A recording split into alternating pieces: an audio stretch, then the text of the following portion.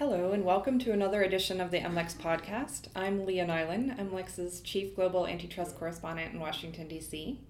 This week saw a ton of trade news in the U.S. Democrats, who are currently in the minority in both chambers of Congress, outlined their new agenda related to trade. The proposals, which the Democrats have taken to calling a better deal in an effort to evoke FDR's famous New Deal of the early 20th century, would revamp U.S. trade laws and introduce a new prosecutor to enact restrictions outside WTO authority. Here to walk us through it all is Adam Siegel, MLEX's trade reporter in D.C. Hello, Adam. Hello. So first, Adam, tell us about the new Democratic trade proposals. What are they suggesting, and how likely is it to come to pass? Well, the how likely is it to come to pass is definitely going to be the harder question.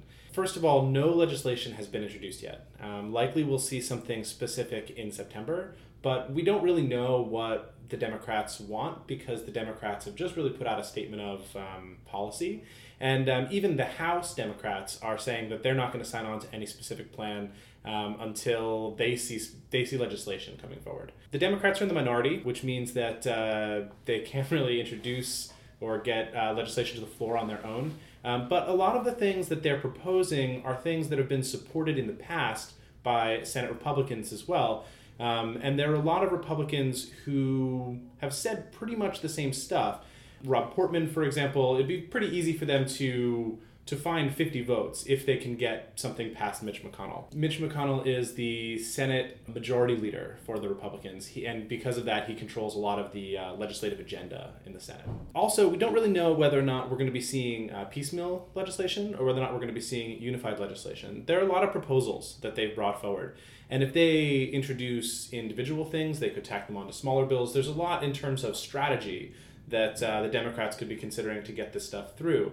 But the Democrats in the past have also loved big, sweeping legislative changes. And if they try and introduce this whole thing all at once, they could be doing that as a political ploy to try and put a bunch of Republicans on record voting against something that could be popular in their states ahead of 2018 and 2020. And it's also interesting because some of the sponsors of these proposals, including Chuck Schumer, the minority leader for the Democrats, have been pro-trade for some time. And these are pretty protectionist suggestions. What are some of the main proposals they're putting forth? Well, I would say they're really broken down into two categories. We have some specific things that they can control through legislation, as well as some statements of policy that I think really are just more about pressuring the Trump administration. In terms of some of the specific things that they're probably going to include in legislation in September, the institution of a trade prosecutor, which you mentioned, something that they want to establish called the American Jobs Security Council, which will function to review foreign investment in the United States, penalties for foreign contractors that outsource, and the institution of Buy American laws. Okay, so what can you tell us about the special prosecutor? What would he be able to do? So this is perhaps one of the most interesting things about this proposal, at least from a trade perspective. They're suggesting the institution of a prosecutor's office that will be established in Washington, D.C. at the U.S. International Trade Commission. This individual would have the powers to investigate whatever types of trade abuses he saw fit. This would be theoretically everything from anti-dumping and countervailing duty law to unfair trade practices that are normally covered under Section 337 to include IP. And also, the Democrats are suggesting that this could be a way to prosecute bad behavior by other countries, things that are going on domestically in other places. This would be a replacement basically for not only every trade court in the United States in which this special prosecutor would play judge, jury, and executioner, but also would replace the USTR's litigation responsibilities of the WTO by allowing an individual to simply find things they didn't like in other countries and immediately implement barriers here in the United States.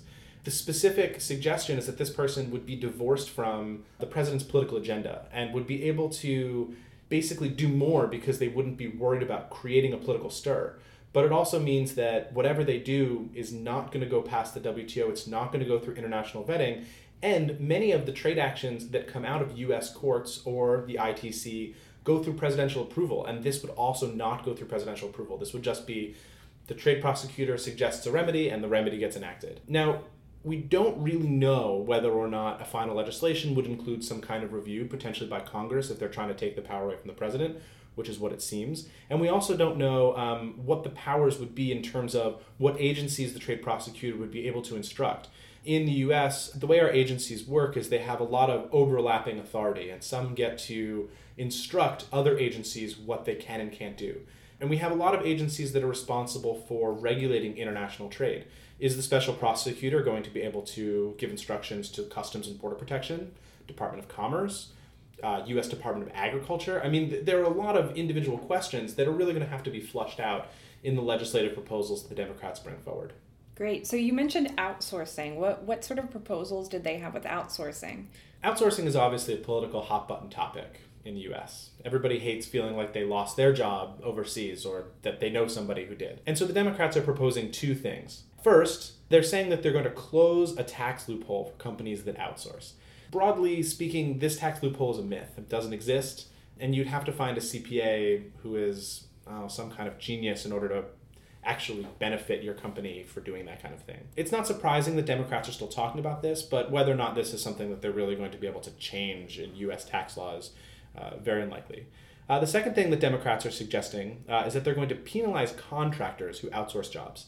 This is a Pandora's box that gets really more into federal contracting law than it does really into trade law. Think for a second about large corporations. These corporations might have small entities that do federal contracting that don't outsource, but what if a large corporation outsources? Also, a lot of contractors work with subcontractors. It's very rare that a federal contractor will do all of the work on their own. Many have subcontractors involved. Also, they're talking about where the supplies come from, and it'll be difficult for a contractor to vet their entire supply chain to determine where, for example, the goods are coming from. And so, while it's easy for Democrats to say that they want to penalize contractors and not reward federal contracts to companies who outsource, actually doing that is going to be a really difficult thing. So this is where the Buy American stuff comes in. This is definitely where the Buy American stuff comes in. This is actually one trade proposal that we can look at and we can really evaluate. And just to put this in perspective, Buy American rules are basically in place to say that taxpayer-funded projects must use American-made goods, whether it's steel or concrete or plastic bits. They're going to require American-made goods. And some sections of the U.S. government are already subject to these rules.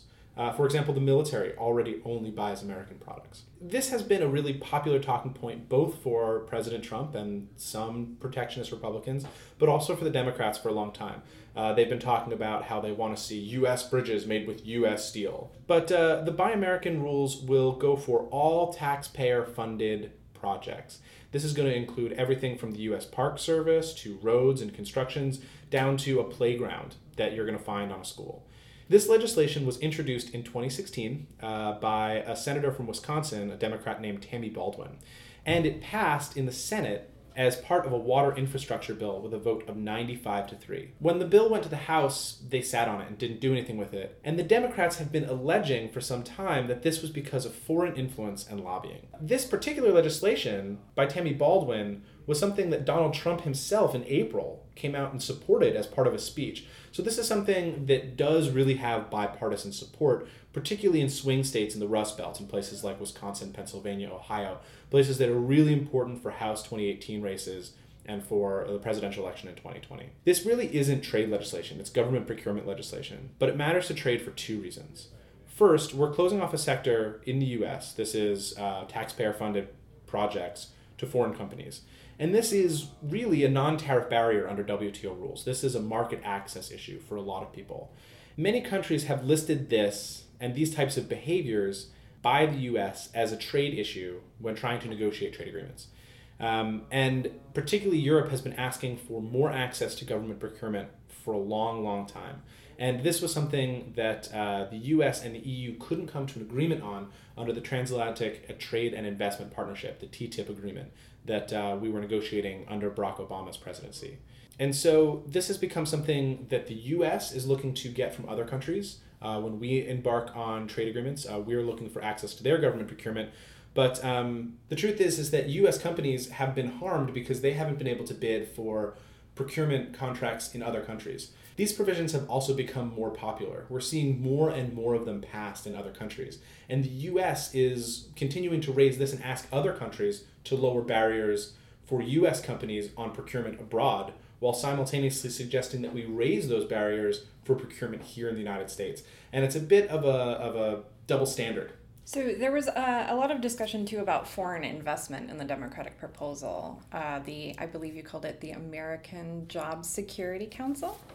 What can you tell us about that? So the American Job Security Council is a proposal by Democrats to have a new body that will review foreign investment in the United States. This will be similar to CFIUS, which some might be familiar to some people, which is the Committee for Foreign Investment in the United States. This committee currently reviews foreign investment in the United States for national security concerns. The American Job Security Council, like CFIUS, would have the power to block mergers and investments. It would have the power to block deals in the United States. The Democrats are suggesting that it would operate more transparently. CFIUS currently operates largely in the dark. We don't know what reviews are going on or what the timetables are. And Democrats are asking that this group would operate more in the light of day, which I think for a lot of investors would be a boon. But there's a lot also we don't really know because, again, we haven't seen this legislation. We don't know what government agencies would be represented. We don't really know who would be on the panel other than the fact that the Democrats are calling for economic experts, which is, a Washington buzzword for anybody. We don't know what the timetable of this review process would be. And we also don't really know how the agency would choose which deals they want for review. But their main priority is going to be to investigate whether or not purchases in the United States might have a negative impact on U.S. jobs. And that's an interesting metric because a lot of times foreign companies will buy U.S. companies for their intellectual property and then close down a U.S. plant and start producing that product overseas. And the idea, I think, or the suggestion here for Democrats is that they would be able to block this type of deal. Sometimes we don't really know what a company's purpose is when they're looking to invest in a company in the United States. And sometimes that company might not even know. They might decide 10 years down the road that they want to close a U.S. plant. And if this committee is going to review an investment in the United States for that purpose, it will have to decide, is there a 5-year likely impact on jobs, a 10-year likely impact on jobs? Is there ever a likely impact on jobs? And investment also tends to spur economic growth in an area. So what else are Democrats talking about on trade? So they've got a lot of rhetoric, which is about things that we don't necessarily know what they mean.